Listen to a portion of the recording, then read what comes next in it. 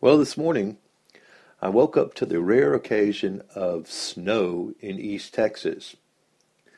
And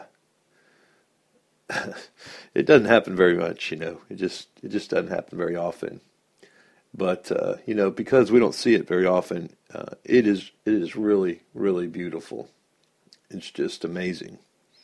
But as I was looking at the snow, I was remembering the scripture that the Lord says, He says, though our sins were as crimson, that He makes them white as snow, or washes them white as snow.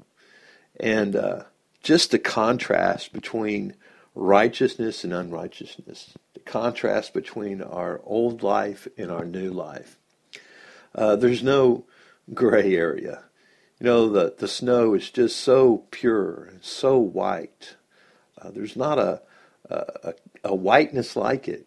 And when we've been born again, all of our sins have been washed away. All of our sins that were as crimson or as dark, as all those things that were a blemish on our life have been changed. They have been made white as snow.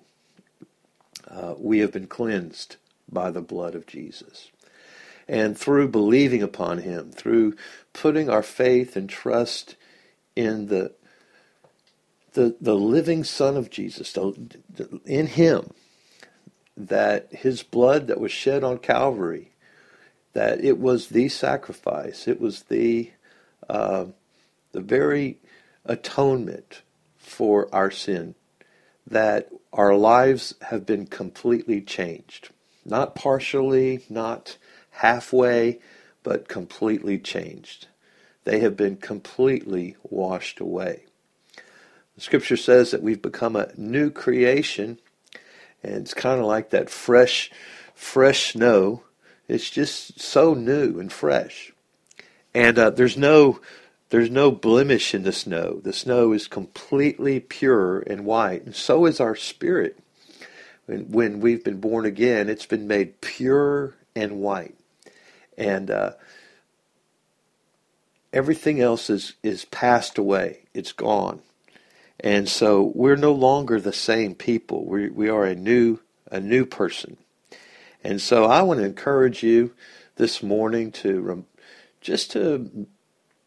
meditate on the truth that all your sins have been washed away. That they're no longer on your account, held against you, but they have been taken by Jesus. Jesus took upon Himself those sins on Calvary, and He has forgiven us, and we're walking in a new life.